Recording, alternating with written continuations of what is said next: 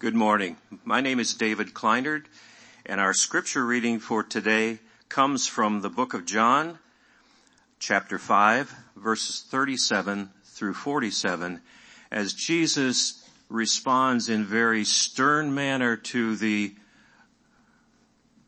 legalists, the Pharisees, who were questioning Jesus' authority to heal on the Sabbath. Let's listen to what Jesus said. And the Father who sent me has himself borne witness about me. His voice you have never heard. His form you have never seen. And you do not have his word abiding in you, for you do not believe the one he sent. You search the scriptures because you think that in them you have eternal life. And it is they that bear witness about me. Yet you refuse to come to me that you may have life. I do not receive glory from people, but I know that you do not have the love of God within you. I have come in my Father's name, and you do not receive me. If another comes in his own name, you will receive him. How can you believe when you receive glory from one another and do not seek the glory that comes from the only God? Do not think that I will accuse you to the Father. There is one who accuses you, Moses, on whom you have set your hope. For if you believed Moses, you would believe me, for he wrote of me. But if you do not believe his writings, how will you believe my words?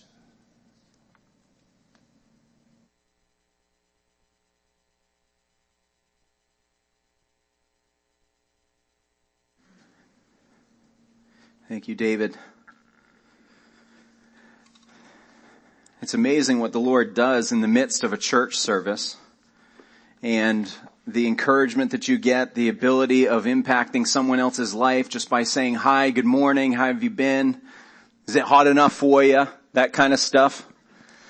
You know, the life of the church just kind of moves and it sways, and we interact with one another, and there's so many blessings and benefits that we receive from it. We do have that interaction and that jolt of energy. We have that reminder that there's a bigger kingdom out there than just what we experience every day, that the Lord is doing something in so many people's lives all the time, and it rejuvenates us. But there's a purpose in all of this. There's a purpose in our gathering. There's a purpose in our pursuit of who Jesus is. And I loved Elijah's prayer as he had just closed out with the worship team set. And he said, Jesus, help us to be here for you.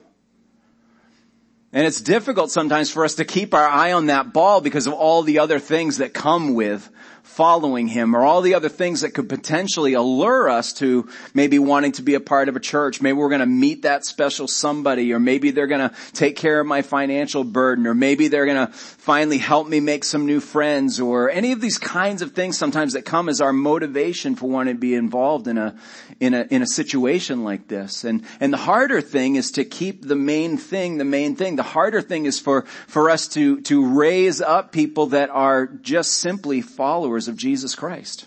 That's what I'm here for. But the great thing is it doesn't mean that by pursuing him and following him in that regard that all those other things fall by the wayside. Maybe you do meet that special somebody. Maybe you do get that encouragement because you've been around other friends and believers and you're reminded that they're here too, and all those other things that come with being a part of a church life. But the main thing, remaining the main thing, is the harder thing, but the more important thing for us to keep as our target. I believe that one of the great dangers that we have in life is getting things almost right. I think far greater than getting things completely wrong is the danger of getting things almost right. You think about what comes when we're almost there, or we get things mostly right. We have a sense of deception, a sense of security, if you will. Not deception, a sense of security. We are being deceived a little bit, thinking I got this, or I missed it just by that much or something. Being completely off the map and way out in left field and knowing you botched it, or having other people's know, wow, you just really ruined that and everything. There's hope in that because there's a lot to get right now. But getting things almost right, means we got to come down off of something. We got to acknowledge a few things that are a little harder for us to swallow and be like, well, I got to start over and do that again. This is the thing that was plaguing the audience that Jesus is responding to in the text that David read for us earlier. Jesus is talking to some of the people that are perhaps most correlated with the phrase getting it almost right. The Pharisees and the religious leaders of Jesus' time got so many things right. And we forget that sometimes because we see in hindsight all that they got wrong. But in that day, the reason why they had such pull and authority and sway is because they got so many things right. But there was this critical element missing, this gigantic element missing that made all of their rightness basically worth nothing. And that's what Jesus is going to address in this interaction. And thank you, David, for giving us some context, because this is all in response to Jesus said to a paralytic man, take up your bed and walk. And he did it on the Sabbath day. And when they challenged him on, how dare you do this on the day of rest? God has said you're supposed to take this day off. And since God wasn't specific on how much to take off, we've come and we've filled in all the things that God meant to say on how much of a break you're supposed to have. So it turned into all these rules, and it turned into this suffocation of I can't even look to the right, but I can look to the left. All these weird little things, that's work, but that isn't. Jesus comes, not subject to the laws given to man, and heals on the Sabbath day. And he tells that man to take up his bed and walk, so now he's guilty of breaking the Sabbath. And then Jesus goes one further in terms of violation as he says, I'm doing the work my Father is doing. And now they're incensed because now he's claiming to be equal with God.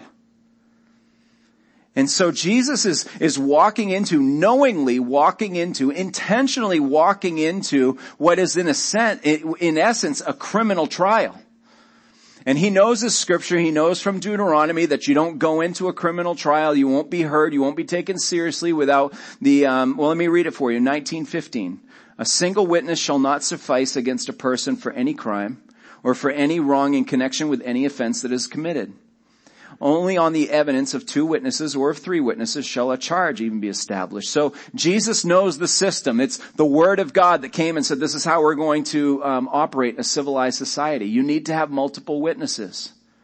Jesus, coming into this criminal setting, says, I have some for you. I'd like to take some time to introduce to you my witnesses. And you've perhaps been in this setting, in a courtroom setting.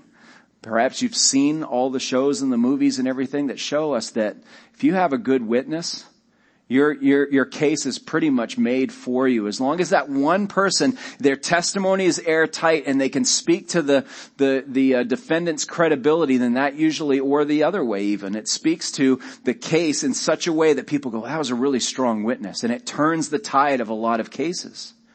Jesus says, I have witnesses for you. I'll play along. I'll do the thing that is meant for you, mere humans, to do. Me being the Son of God, I have some witnesses for you.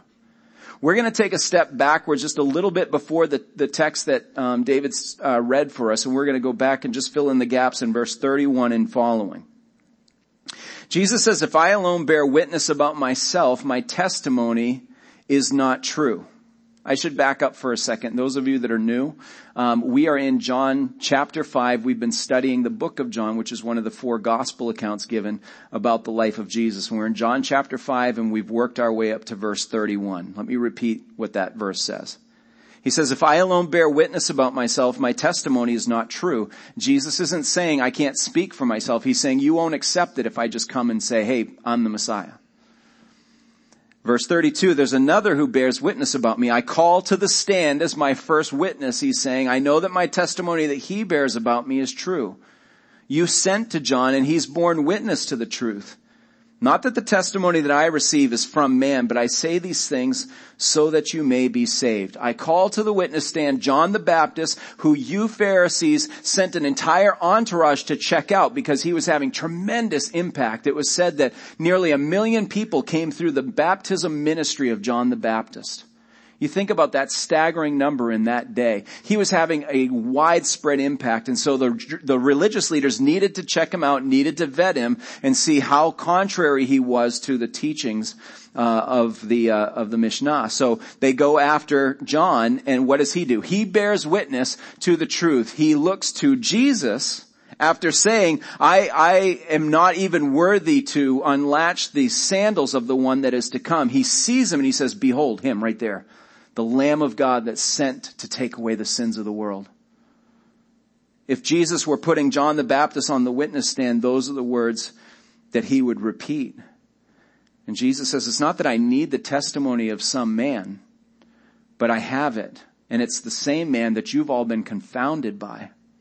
Verse 35, he was a burning and shining lamp, and you are willing to rejoice for a while in his light. But as so many things happen, after the popularity fades, John got pretty aggressive. He was pointing fingers at the leaders. It ultimately cost him his life. John didn't hold anything back.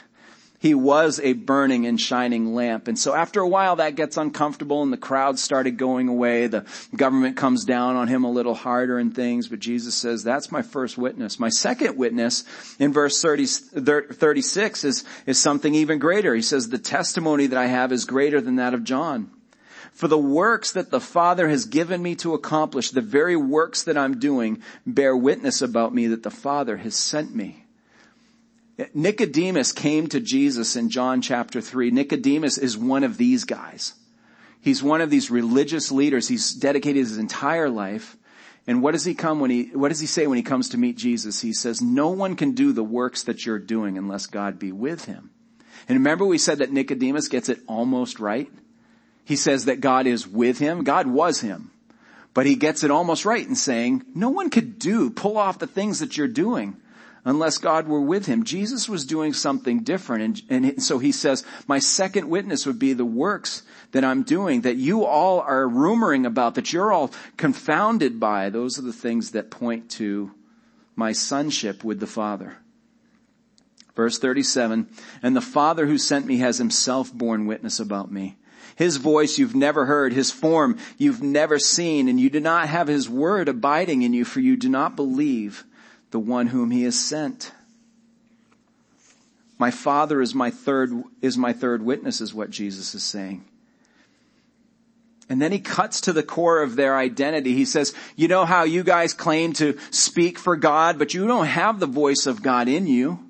You know how you claim to be the very presence of God in our midst. You haven't even seen him. We save that for our forefathers. Moses is the one that had the voice of God speaking to him audibly. He was face to face with him at the burning bush. Jacob, your forefather, wrestled with God and said, I won't let you go until I prevail. And after he does, he says, I've survived, I've seen God. And Jesus is saying, you guys claim such authority, and you not even equal with Jacob, who has seen God and lived. They've diligently pored over the scriptures and they've worked so hard to perfect them. And he says, you don't even have the word of God in you.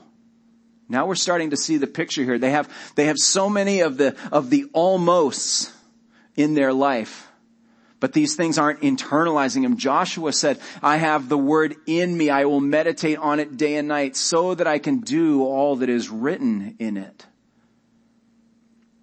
I like how one commentator broke down this section. He said these leaders had a problem of one approach. It wasn't an approach to Jesus. It was their whole problem was an approach to the authority of the scriptures. These men thought they could own it for themselves, use it to beat on other people with and hold them accountable, but it wasn't something that was internal. They had a motivational problem because they were seeking a glory that wasn't God's, and they had a belief problem because it wasn't showing up in their life. If we asked them a question, we would say, how could you have missed? Because we're in hindsight, right? We see Jesus' life recorded in our rearview mirror. We know that it's true. We know that it happened. Even history that tries to dismiss him really can't do a thorough job of erasing the record of all that Jesus accomplished. We look back and we go, he was real. He was who he said he was. He's changed my life. And so we look back and we go, how could these guys have missed it?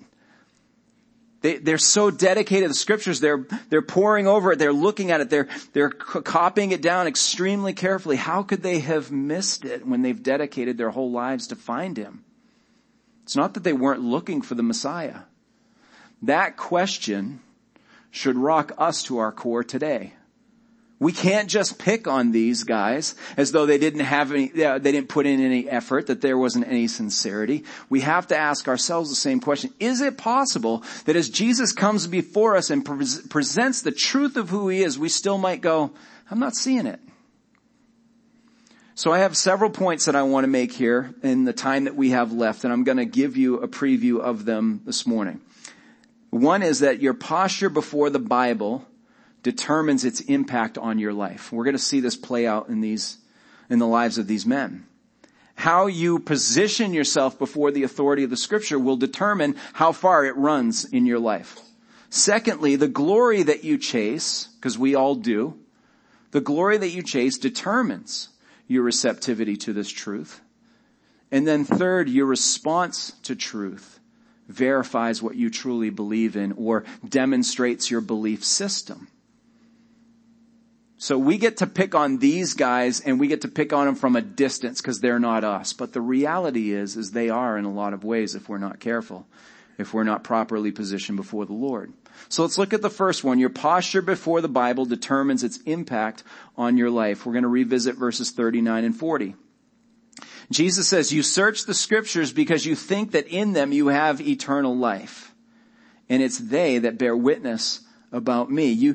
Yet you refuse to come to me that you may have life. You may be this person, or you may be best friends with this person, or you may be married to this person, you may work with this person might be your parent, but we all know a sincere individual.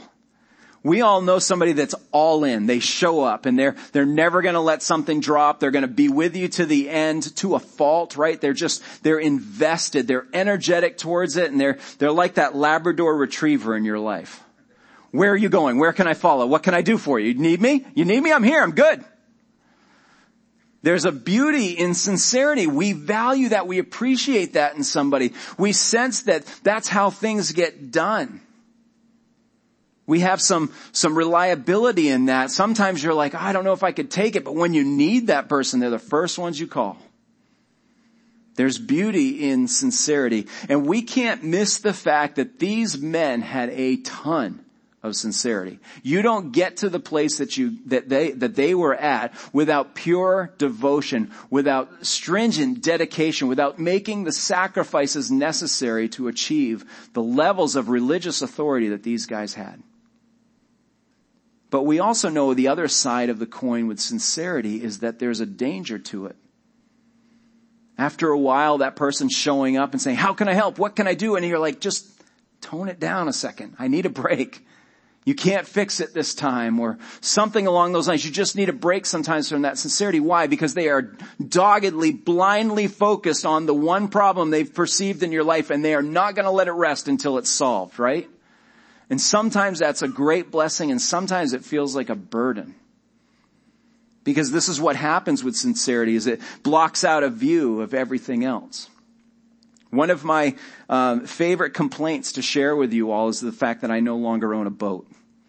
I enjoy this complaint. It's therapeutic for me. You guys are like I'm going to get a couch up here one of these times and just kind of weigh in on the fact that my favorite activity has been taken from my life.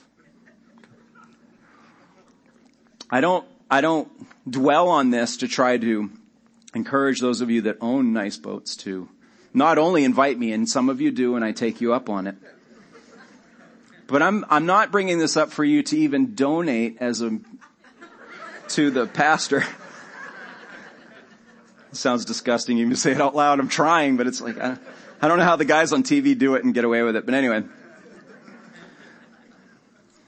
But one of the things I liked so much about owning a boat was the first trip of the late spring, probably by the time we feel like we have warm enough weather here in Maine. And it was so fun for me to like clean it from head to toe, to start from the bow and work all the way to whatever the back of the boat is called and stuff. And, the stern, I know. And I would sit in my driveway and I'd have all the paper towels and the Windex and all that sort of stuff. I'm going to wipe down all the vinyl and get the glass going and everything like that to get it ready for a lot of fun in the summer. And then it occurred to me one season, I was like, why are you doing this in your driveway? Get it out on the water, anchor down, and then clean it out while you're floating and feeling the waves and getting some sun. I was like, this is great. So first trip, I'd bring all my supplies and my trash bag and all that kind of stuff, and I'd anchor out in the middle of the lake, and I would just go to town. I'd start getting busy. I'd clean the little spots that got on there, the leaves that snuck in the late fall before you put the cover on, all that sort of stuff. You could just get it all going, and I'd get so obsessed over certain things. You know how on the older seats they get some of those blacker spots? I mean, I'm getting them off this time, and I'd get in and I'd dig and I'd spray again and I'd do all this kind of thing and everything. An hour or two could go by. And then I would have to go like, man, I got to stand up, or the back of my neck's just, beet red. And I know I don't burn, right? And I would just stand up and I'd go, oh, I'm in the middle of a beautiful lake. How did I forget this? How did I forget that everything, the reason why I came out here was to see all this, and I got so obsessively focused on this one little stain or this one rip or this one thing that I totally missed all the panoramic glory that was around me. This is what I think these guys are guilty of by getting it almost right. They obsessed about such minute detail, but there's some beauty in that, because we wouldn't have the scriptures preserved for us like they are. There's oral tradition that was passed down that they were so good at. It wasn't like when we play Tell a Friend, and by the time it gets to person number 50, it's a completely different sentence. These guys kept the record straight. They knew how to keep it. Their discipline was off the charts. But it was to a fault. They missed the greater glory of the story of redemption that God was doing through this person of Jesus of Nazareth, standing right before them in their midst. So Jesus said, these scriptures that you're pouring yourself into, they bear witness about me. So I want you to hear this. This is how we interpret or apply some of this stuff for 2021. And I know a lot of you are here with this. I know that a lot of you will resonate to what I'm trying to say, and you're going to have to think about this for a while. You have to let it stew in your brain a little bit this week. But your standing before God has nothing to do with your sincerity. No matter how much you squint, no matter how much you sweat, no matter how much you gut it out for God, that doesn't improve your standing before Him. It's not because He doesn't appreciate your effort. There's beauty to our sincerity. We should put the effort into. We should know our Bibles. We should go the extra mile for that person. We should be willing to sacrifice and make make the payments and stuff when it comes to those sorts of things. But that doesn't improve our peace or our standing or our position with God. It's our humility to the truth. Or maybe I would say it's our receptivity to the truth. And that's one of the elements these guys were missing. They thought the truth was something they could own and hold it over everyone else, but it was meant to do a work in their hearts and to do it in their lives. They were sincere and they worked hard, and they still missed the glory that God was doing, which leads us to point number 2. The glory that you chase determines your receptivity to the truth. This is how Jesus put it. In verse 41, I don't receive glory from people. Doesn't mean that you and I can't praise Him. What He's saying is, I don't get overly worked up by the flattery of other people's lips. Verse 42 seems like He's turning on a dime here. It's a bit of a strange statement, but He says, but I know that you don't have the love of God within you. I have come in my Father's name and you don't receive me. If another comes in my own name, you'll receive him. How can you believe when you receive glory from one another and don't seek the glory that comes from the only God? So Jesus says, I don't receive the praise of other people. I didn't angle my messiahship, or I didn't launch a political campaign so I could get you guys on my side, as so many other false messiahs would have done. As they came throughout history, and the scholars say there's over 60 or so right in this period of time that were bearing down on these religious leaders, saying, it's me, I'm the new Messiah, it's me, pick me. What would they have done? Well, they would have seen this council and said, if I can get them at my back, then my launch to my career, we're going to make an establishment out of this and we're going to move forward. Jesus says, I'm not trying to get your approval. I don't need your flattery. I'm not trying to be part of your club. Doesn't it seem like he's doing everything the opposite of that? Instead, to offend them, to expose them. It seems like a terrible way to start a campaign.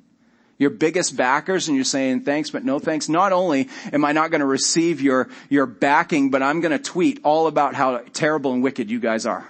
Whole world's going to know it. Support me in 2022. It's not going to happen.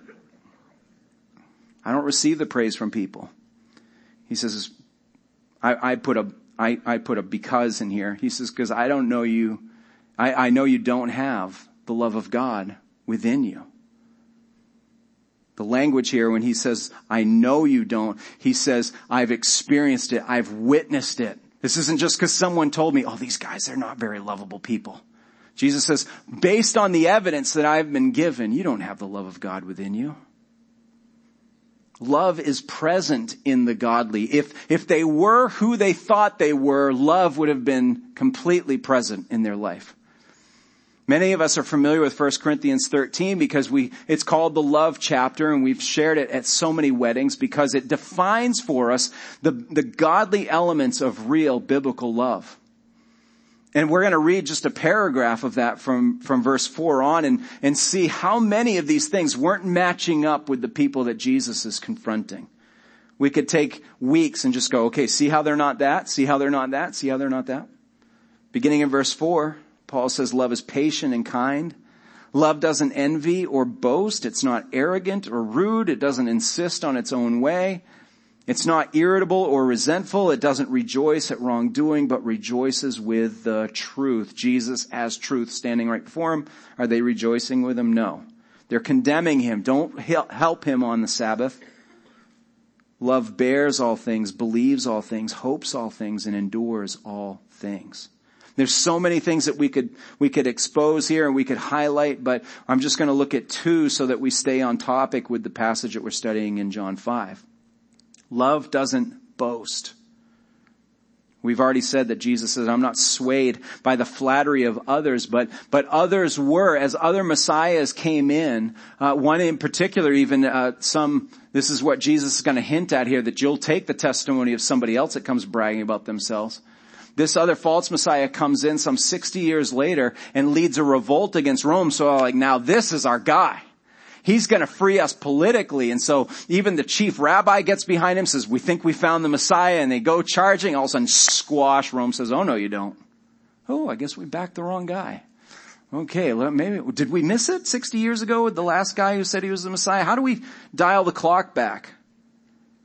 Jesus says, I don't receive praise or flattery from other people because I'm not here to boast. I'm here for my Father's glory. I didn't even come in my own name. And then also we saw in this 1 Corinthians passage that love doesn't doubt. Jesus is saying, but you doubt me. You don't receive me because I don't match your model, because I'm not showing up with the way you defined the Messiah to be. You're doubting that I'm truth. So if love is present in the godly, then we can also deduce from this that glory is absent in the ungodly.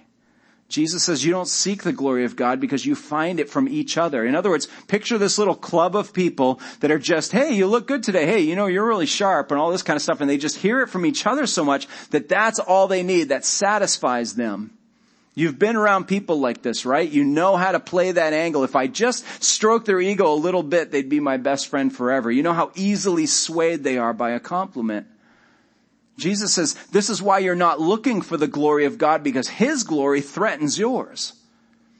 People that are looking for the compliment, people that want you on their side, are not open for a God of greater glory to move in. Why? Because he gets all the attention. What happens to them? So Jesus is saying your will is blocking you from wanting the glory of another, even the God that they claim complete devotion to. I know you know this, but we need to be reminded that the praise of men is fleeting, but the pleasure of God is eternal. Living for him, for his glory, for his fame, for his honor is the only thing that kind of puts that wind in our own sails. And it's the thing that he blesses all the time. Third thing is that our response to truth verifies our belief system. Let's pick up again in verse 45. Jesus says, don't think that I will accuse you to the Father. Parentheses here for me, because I don't have to. There is one who accuses you, Moses, on whom you've set your hope. Oh, he's done it now. Don't pick on my Moses. Don't say I'm in opposition to Moses. That's what they're thinking. For if you believed Moses, you would believe me, for he wrote of me. But if you don't believe his writings, how will you believe my words? This is the offense of all offenses, because now their guy, they have Moses trading cards. They know all of his stats. They're like, we know Moses backwards and forwards. We know his writing. We have given our entire lives to all things Moses. And you're saying that he's not happy with us? He's accusing us or condemning us, that his own words would put us in the doghouse with God? This is what we get to see, unfortunately, picking on these poor guys here, is that effort doesn't produce belief. They had all the effort, and they were missing the belief that was required to be accepted by God. This is what they dedicated their whole lives to, is being accepted by God and riding on Moses' coattails. And Jesus says, it's not cutting it. Even with the things that he's written about me, you fall short. Right before our eyes, they're proving that just simply studying the Bible alone is not going to bring them to heaven. I heard another preacher say earlier that it actually brings heaven to them. And I was thinking, that's really the way, that's the whole point of the Bible, is we can get all kinds of memory going here. We can have sword drills. We can do all that. You know what a sword drill is? We refer to the Bible as a sword, and then we kind of learn how to flip and find them the fastest and everything. We used to have those all the time. And I'm not that great with addresses in the Bible. Like, I can't always tell you what book, chapter, and verse, and I hate that about my own memory. And it's an incredible skill to have. I love talking to people that can bring us right to that place and say, this is what the Bible says.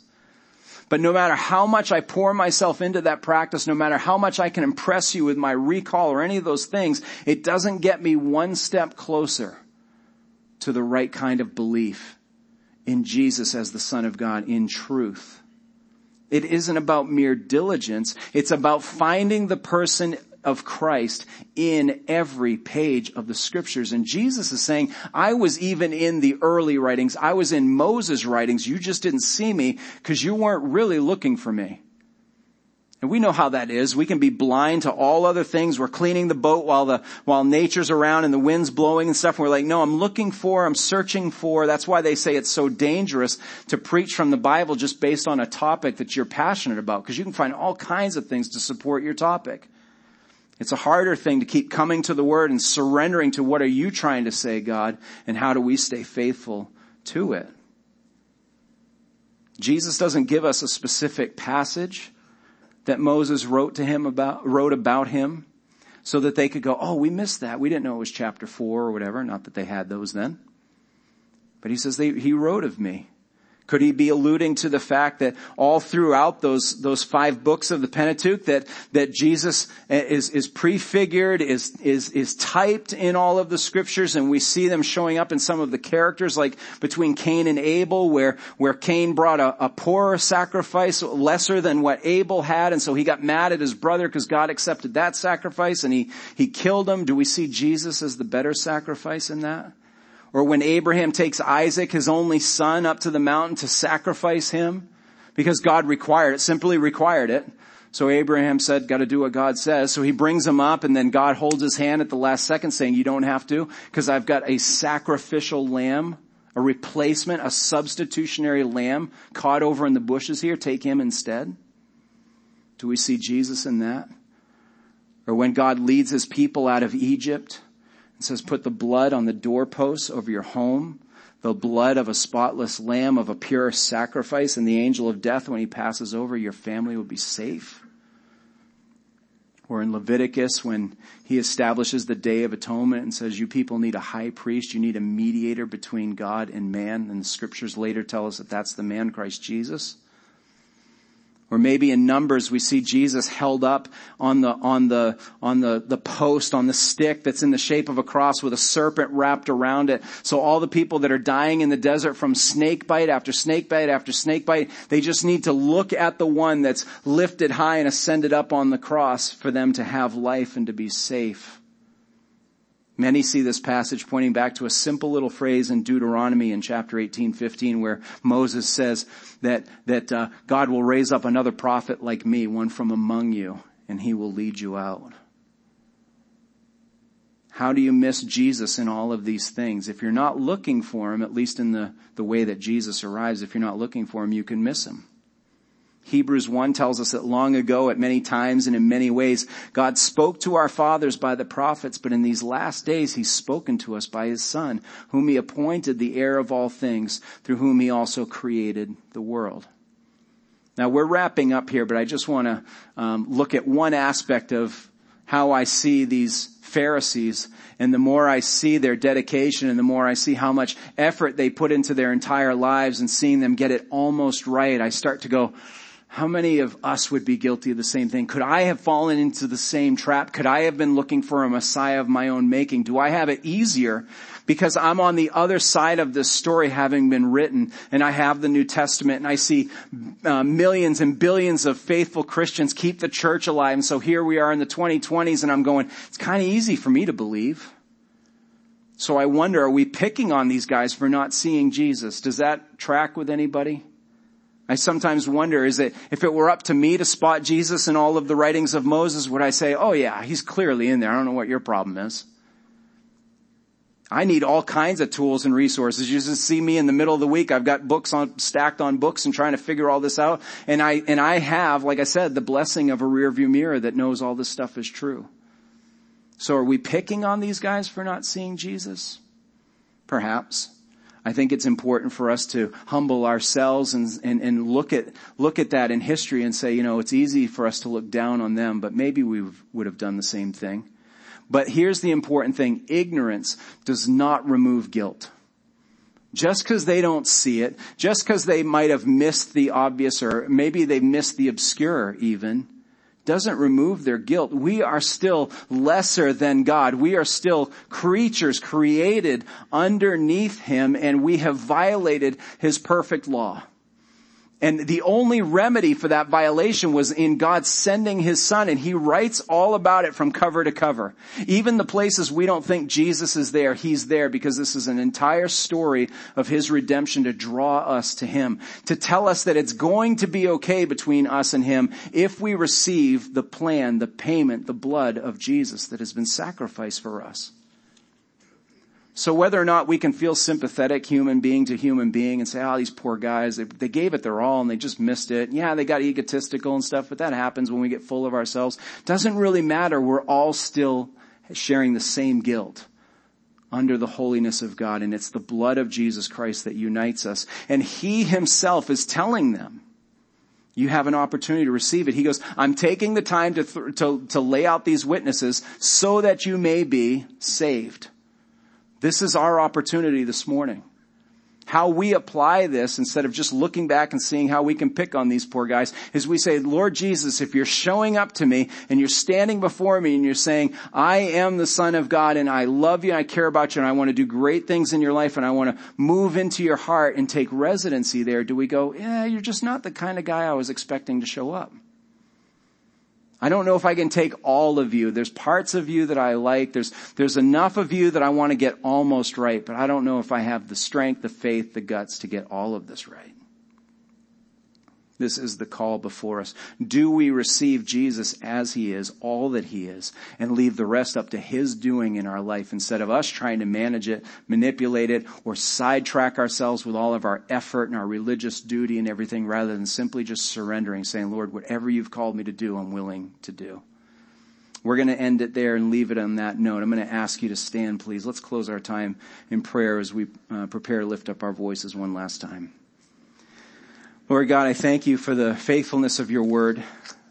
Thank you, Lord, for the respect that this church gives the teaching of your word. I thank you, Lord, for the attention. And I just know, God, that just about each and every heart in here wants to be transformed under your grace. And so I pray, Lord, you continue to give us the ability to do so. Give us the faith, Lord, to be patient as you do that in us. But Lord, give us the determination. Help us to learn from those that have gone before us that this does require effort, but it's not an effort that overall impresses you.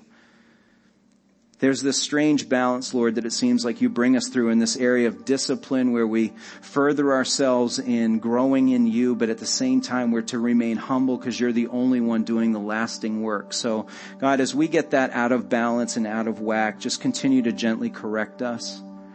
Or if we were to ever get so far ahead that we'd become like these Pharisees and be so full of ourselves and arrogant in our own devices and our own knowledge or our own purity or religiosity, I just pray, God, that you'd break us of that. Confront us like you did back then. But Lord, always give us that opportunity to find grace in you. We pray this in Jesus' name. Amen.